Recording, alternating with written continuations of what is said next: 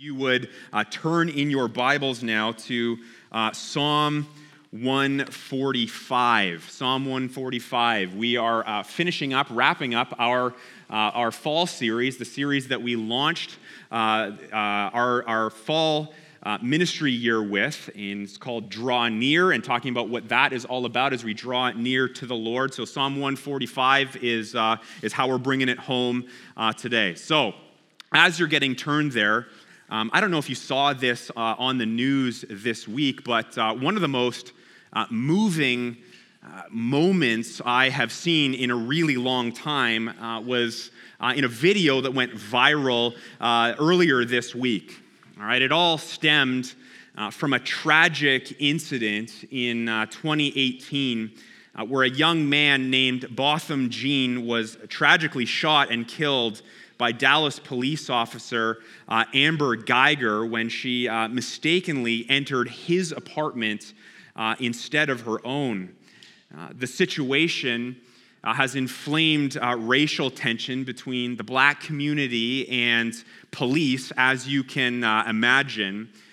Now, where this story took a particularly shocking turn was just, again, this week when Brant Jean, the brother of the victim, spoke at Officer Guyger's sentencing, and because he's a believer, he's a Christian, and he told her in front of everybody that he had forgiven her, even saying that he hoped that the court would not send her to jail, that he wanted the best for her, even saying that, again, that she would not spend time in prison, even going as far as to say that he really wished that she would devote her life to Christ. Pretty amazing. He said that this is what his slain brother Botham would have wanted, and after telling the officer that he even loved her as a person, it was pretty wild. He actually asked the judge if it would be appropriate for him to get down off the stand, go over and give her a hug.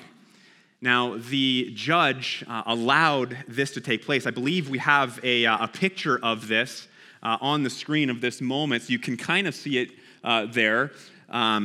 Pretty amazing. My son Wyatt and I were watching this on my phone on the couch earlier this week, and the judge herself was moved to tears, and as it goes, she actually stepped down from her bench and went and gave the officer her own Bible and told her to read John 3:16.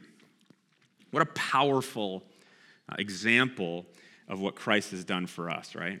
Amazing, right? This kind of response, if you think about it, from Brant Jean, the brother, is really only possible, truly, because the gospel has had a major and profound impact on his own life, right? And as Wyatt and I watched this unfold, both of us, we were just so moved, and he was like, man, I gotta go show Mom this video. This is incredible.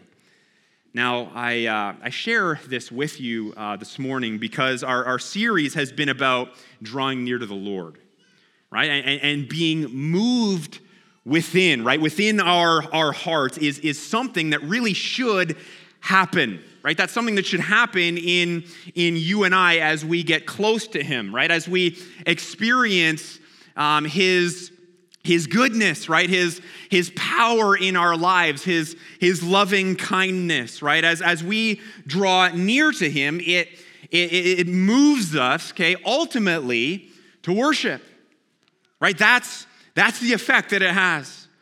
And we definitely see this in King David's life. You think about the different experiences that David had, in the course of his life and his relationship with God. You think about kind of the epic story of David and Goliath, right? And how God gave Goliath into the hands of David, and the victory was Israel. You can just imagine the elation and the jubilation in that moment as the Lord provided for him. And again, it was just the other week that we talked about, a real low point in David's life as well, and his sin with Bathsheba, and just, the repentance that he had to go through, and how the Lord drew near to David in that as David repented and humbled himself and drew near to him. We saw many ups and downs throughout his life, right? From the victories in battle and the difficulties with his sons as they grew older, right? As he drew near to the Lord and as God drew near to him, and he, experienced the satisfaction in all of that, it moved David, right? It moved him to offer his worship, right? To offer his praise. And so again, we see this in Psalm 145. The entire psalm is an incredible one, and I commend it to you. I'm just going to read the first 3 verses here this morning. Join along with me. It says, "I will extol you, my God and King, and bless your name forever and ever. Every day I will bless you and praise your name forever and ever. Great is the Lord and greatly to be praised, and his greatness is unsearchable."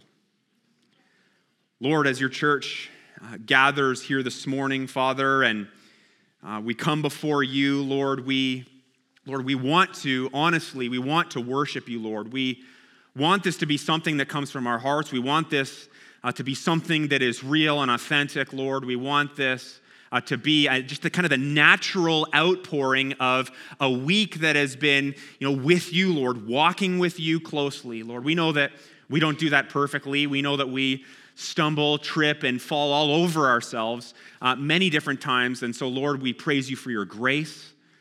We thank you for forgiveness. We thank you for the redemption that is found in Jesus. And so, Lord, I pray that as we talk about these things, we look at a great example that David is for us, Lord. I pray that you would stir up passion in us, Lord. I pray that we would be truly moved in our hearts as your Holy Spirit is working in us to give you glory, to give you honor, to give you praise. Father, we pray all of these things in the matchless name of Jesus. Amen. Amen. Well, in this series already that we've been kind of going through, we've covered some really key aspects of drawing near to God, right? You might remember the launch just about a month ago now was about drawing near to God being the number one priority of our lives, right? Is that the thing that we are going after?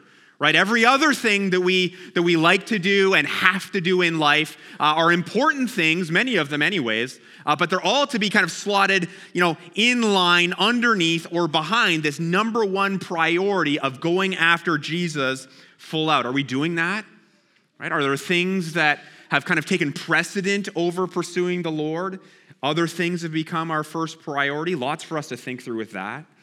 Right? We also looked at how our sin is really the barrier that blocks us from enjoying intimacy with Christ, right? Sin is the thing that gets in the way. If we want to be close to the Lord, if we want to draw close to him, we have to deal with that. We have to face that. We can't, kind of throw a rug over that and pretend that it's all good. We've got to deal with it. And the topic there that day was brokenness. Again, looking at the story of David, how brokenness is required.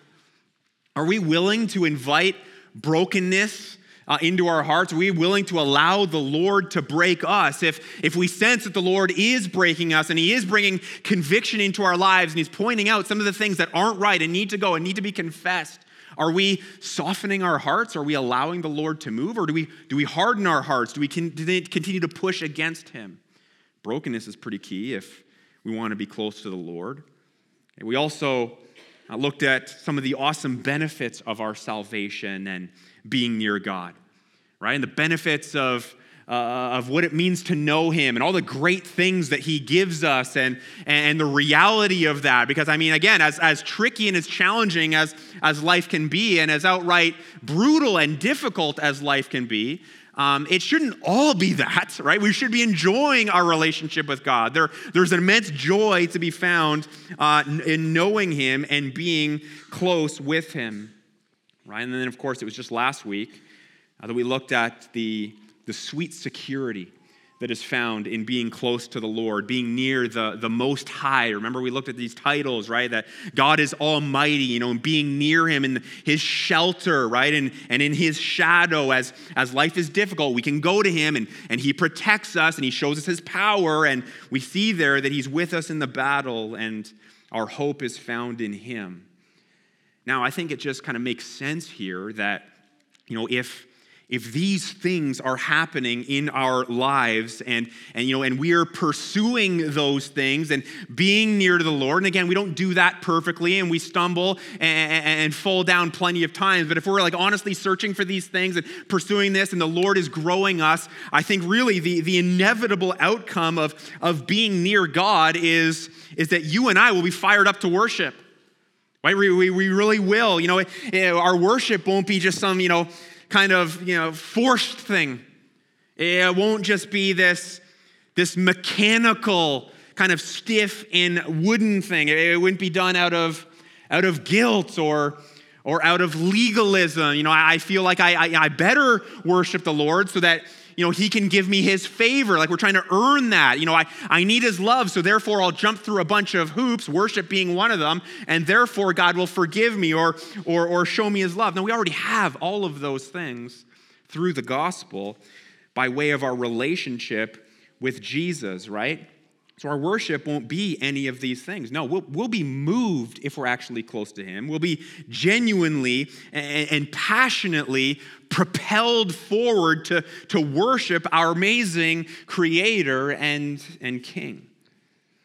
And again, this is where David's really at here in this psalm. And so, we've already read it. Let's just kind of jump into this here. We've got two kind of points this morning. If you're taking notes, here's the first thing. All right, when I draw near to God, it moves me to worship as I resolve to bless his name always. All right, now you can definitely tell here as you kind of read this that David is definitely moved within his heart, right? He is provoked in his spirit. And here's what he says in verse 1. Take a look at it. It says this. It says, I will extol you. Okay, those first two words there, I will, he actually uses them twice in this verse, and it conveys a focus, right? This determined, this driven resolve, right? I will do this. This is something that I am committed to. I mean, you can just imagine here that David is compelled by just the jaw-dropping reality that, he gets to be near a God like this.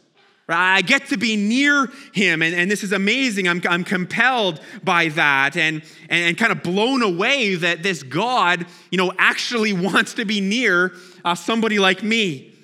Right? And because of that truth, because of that amazing reality, he's stirred within and he decides, I'm going to declare my worship. This is what I will do. He can't hold it back. Right? You can tell that he wouldn't even want to.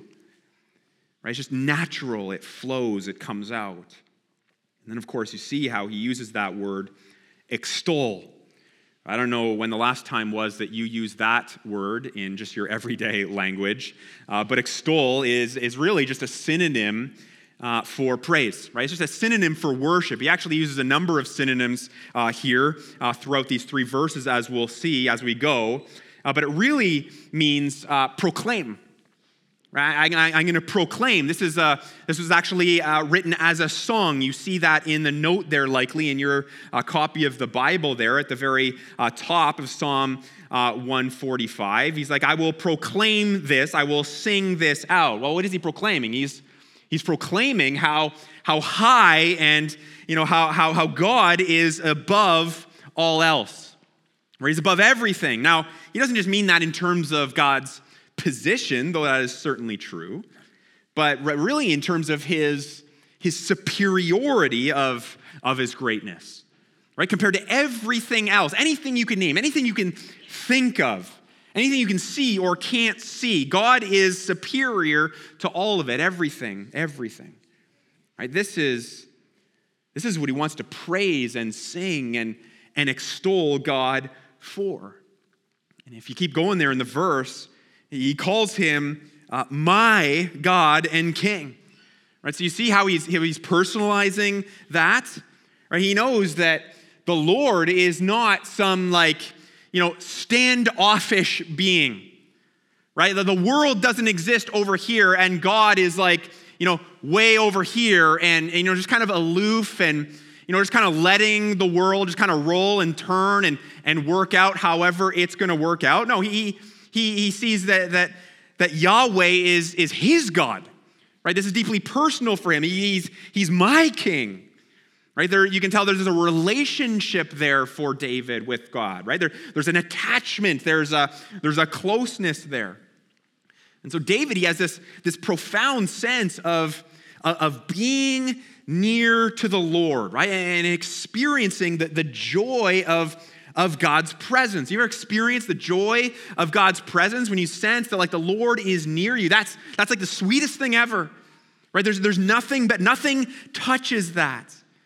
And that's what David is experiencing. He's my God. He is my king. We are close, yet, at the same time, he's recognizing that there is a hierarchy here, right? God is king and David is servant. Okay, but far from that being a negative concept, I know our day and age, we don't like authority at all, but far from this being a negative concept for David, it actually moves him to even more deeper worship.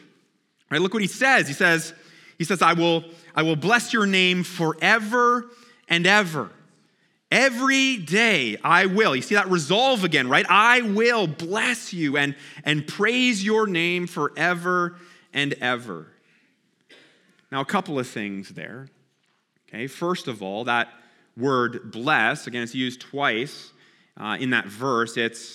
It's really another synonym, right? We said there would be a few of those. It's another synonym for worship. And specifically, it refers to speaking well of God. Okay, I will bless you. I will bless your name means that I will say things that are good and true about you, and not just about you, but to you. Right? David says a couple of times there, he says, I will do this forever and ever. Right? I will do this always, right? Which indicates that, as Christians, worship is something that you and I will participate in and get to participate in for all eternity. Now, I don't know about you, but I kind of find that kind of encouraging that, as weak and as easily distracted and, as lacking as my worship can often be in, kind of any given day, I think that's just a result of, let's be honest, we live in a fallen world, right? We live in a fallen world. We're distracted by all kinds of things. We've got sin in our lives, all of that. I find it encouraging. It's encouraging to me to know that someday soon, I'm going to be able to, stand face to face with Christ in glory and worship, right? And just the purity of that experience and those moments and all the other dross and all the other negativity and all the other nonsense, let's be honest, of sometimes life in this world, we're not going to experience that. Right? And it's going to be pure, and we're going to see him, and we're going to be able to express our worship and our joy and give him glory, just free of any shortcomings. Right? And the purity of that worship experience in heaven, that's something that we'll get to do. We're going to want to do that. That is what our heart is going to be moved to do. We're going to want to do it, not just once, not just 1,000 times. We're going to want to do it constantly, always, right? He says, forever and ever. Now, just because our expressions of worship, here and now will always pale in comparison to what it'll be like in glory, right? It doesn't exactly mean that we're off the hook today from growing in that in the here and now, right? Because it says there in verse 2, take a look at this.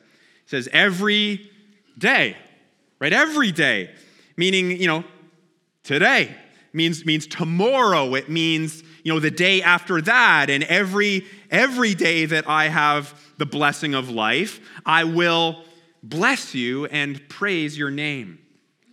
So, given all of that, we looked at that, read that. How are we doing with this, church?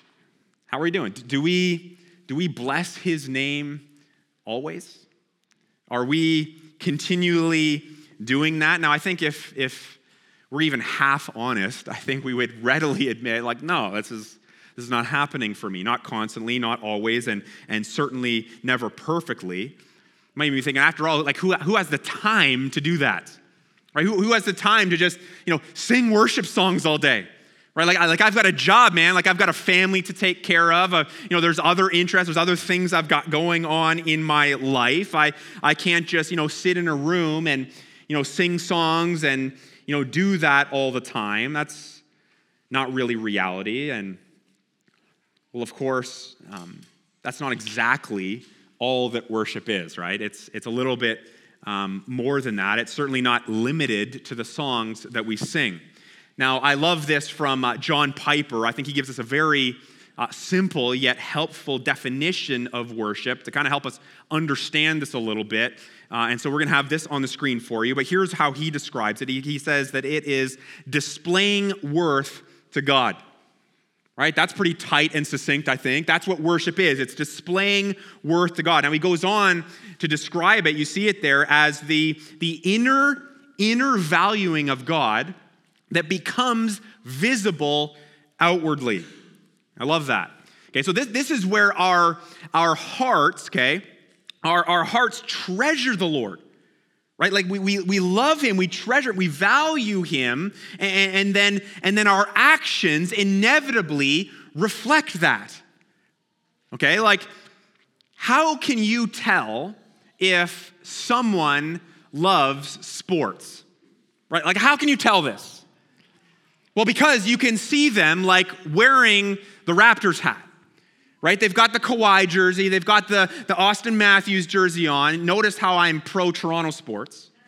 They watch the games at home. They go to the games. They talk about the game. Hey, did you see that? Right? It comes out of them. It's obvious to them. How can you tell if someone, loves a band? Well, probably because they listen to the music and you can either hear them singing it, maybe not always well, right? Or they're playing that music. They've got it in their earbuds. They go to the concerts. They wear the band t-shirt. They've got that kind of thing going on, right? What we value inwardly comes out of us. Does that make sense? That's worship, right? That's how it works. That's what it is. And really, this is why we talk about the heart so much around here. Right? Because actual worship is so much more than mouthing words to a song. Right? So much more than showing up into a building where someone is playing a guitar and singing music. Right? It's far more than that. It's more than the 30 minutes or so that we give it in a service. Right? Though all of that stuff is so important. Right? It's to be an expression of our worship, the singing, the giving, all of that. We have to understand that worship begins with valuing, right? Valuing, admiring, treasuring, cherishing God in our hearts, right? That's where worship originates. That's where it begins. Right? If you and I don't do that, if we don't have that going on in our hearts, then all the singing, right? All the music, all the worship albums that we have downloaded onto our devices, all the money that we might put in the offering, all of those things, all of it is in vain. Right? All of it at the end of the day doesn't really matter in the sense that it's not actually worshipful. It's not. Jesus actually pointed that out to us very clearly in Matthew chapter 15. And this verse kind of smoked me this week. It says, this people honors me with their lips, but their heart is where? Far from me. And he says, in vain do they worship me. See, the concern here, not just my concern, God's concern, is that we would hear, kind of bits and pieces or parts of this message, and our takeaway would be to resolve to, merely do the outward things, right? Like I'm gonna actually sing out loud during the service, right? I'm gonna sing louder. I'm gonna raise my hand higher. I'm gonna scrunch my eyes up tighter during the bridge and during the chorus of that song that I like, and that's gonna be the thing I resolve to do. I'm gonna give greater amounts. I'm gonna give more often in the offering. All of that, okay? But the concern would be that in our resolve, it would be really just improving superficial things. Where outwardly these acts may look impressive, but inwardly we're unmoved. Right? True biblical worship only happens as you and I draw near to God. Right? That's it. Drawing near to him. And then it's really, who he is, right? And what he has done and the amazing reality of the gospel, that begins to transform our hearts, right? That begins to move us and change us, and our desires actually transform. And from there, we resolve to sing. Right? From there we resolve to, love God hard, right? From there we resolve to give, right? All of those expressions of worship at that point, then they become legitimate, right? Then they become real, and then they become natural, where we don't even really have to think about it. They just kind of happens organically. Right? You ever experienced that before in your walk with the Lord? Where you're so close to him, and you're like, man, I need to praise him. I need to thank him. Right? I want to do whatever it takes to pour into the church and show God's love to other people.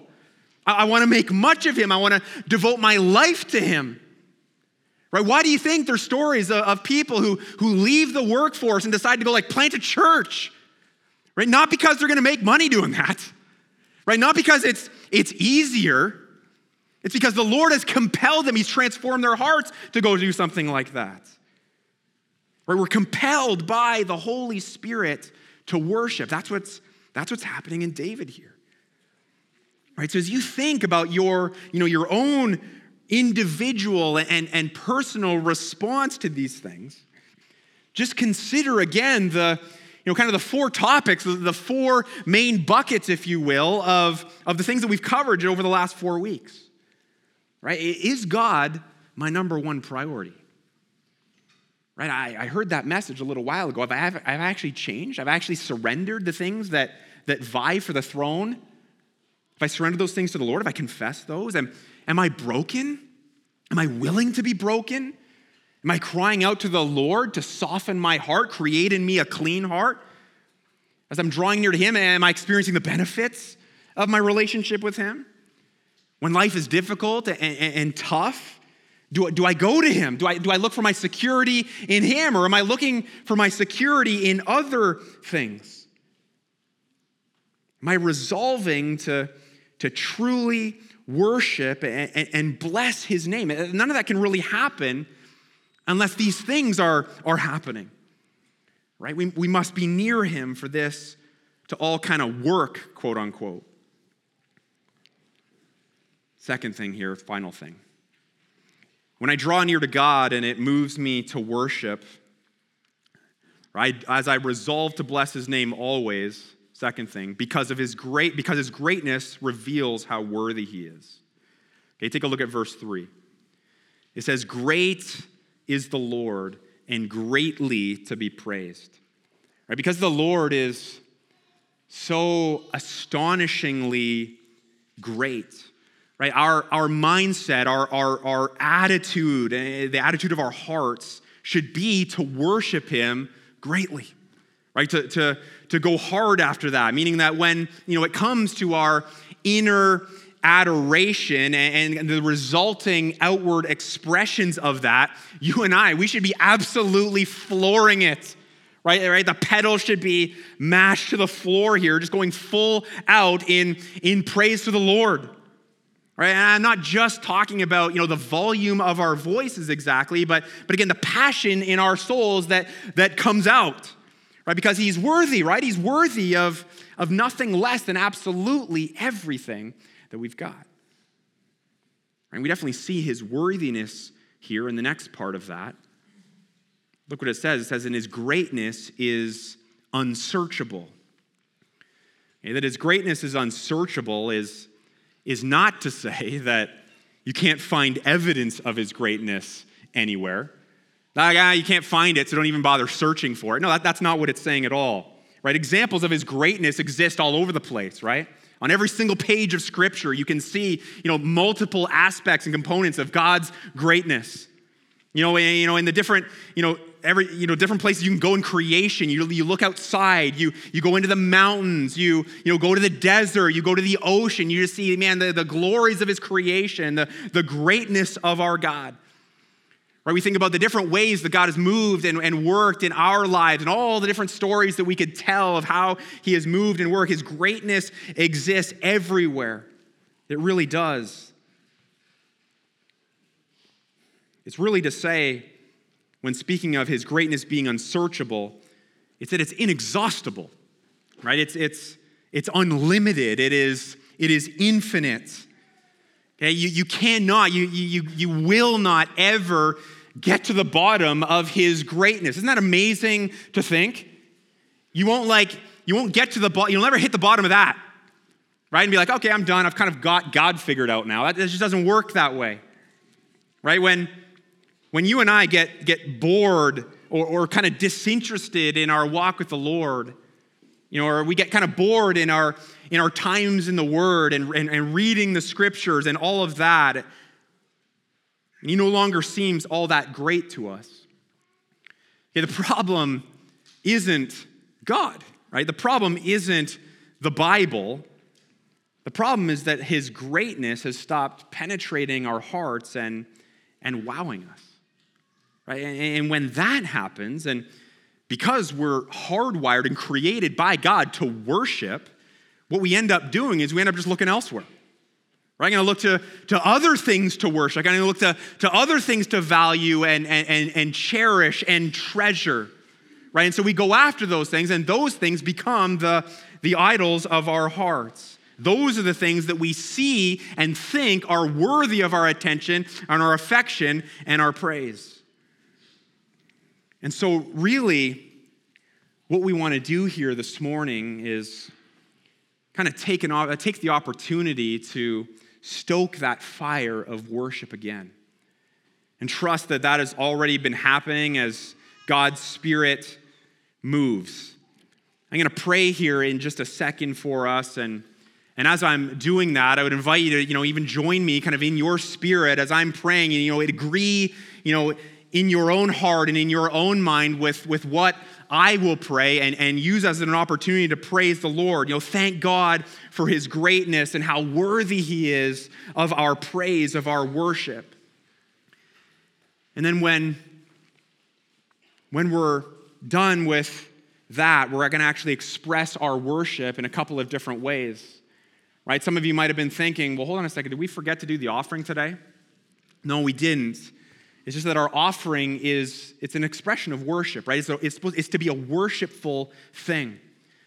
And so we're going to take an offering. The worship team is going to come up. We're going to sing a number of songs, and we're going to allow our hearts to be stirred by this. We're going to praise the Lord. Let's pray together. Lord, we thank you for this time. Lord, we thank you for your goodness to us. Lord, we thank you for your greatness. Lord, we thank you for how we can see it even just with our own eyes today, and being in a new location and having all of that taken care of. Lord, that is a good gift, and that is evidence of your greatness. Lord, I know that if we were to stop and even just begin to think, Lord, it wouldn't take much time for us to just kind of recount, even over the last several days, how you have been great to us. And so, Lord, we praise you for this. We thank you for this. Lord, I pray that as we give an offering right now, Lord, I pray that this would be a moment where you are honored and you are glorified. Father, I pray that those of us who are giving today, Lord, would give with hearts of joy. Lord, we would give knowing that this is really all yours anyways, Lord, and it would be an expression of our trust in you, Lord, of our adoration. And so, Father, we pray that you would be pleased by this. Lord, I pray that you would be honored as we sing, Father. I pray that our voices would be lifted up to you, Lord. We pray that you would be glorified. We pray these things in the powerful name of Jesus. Amen.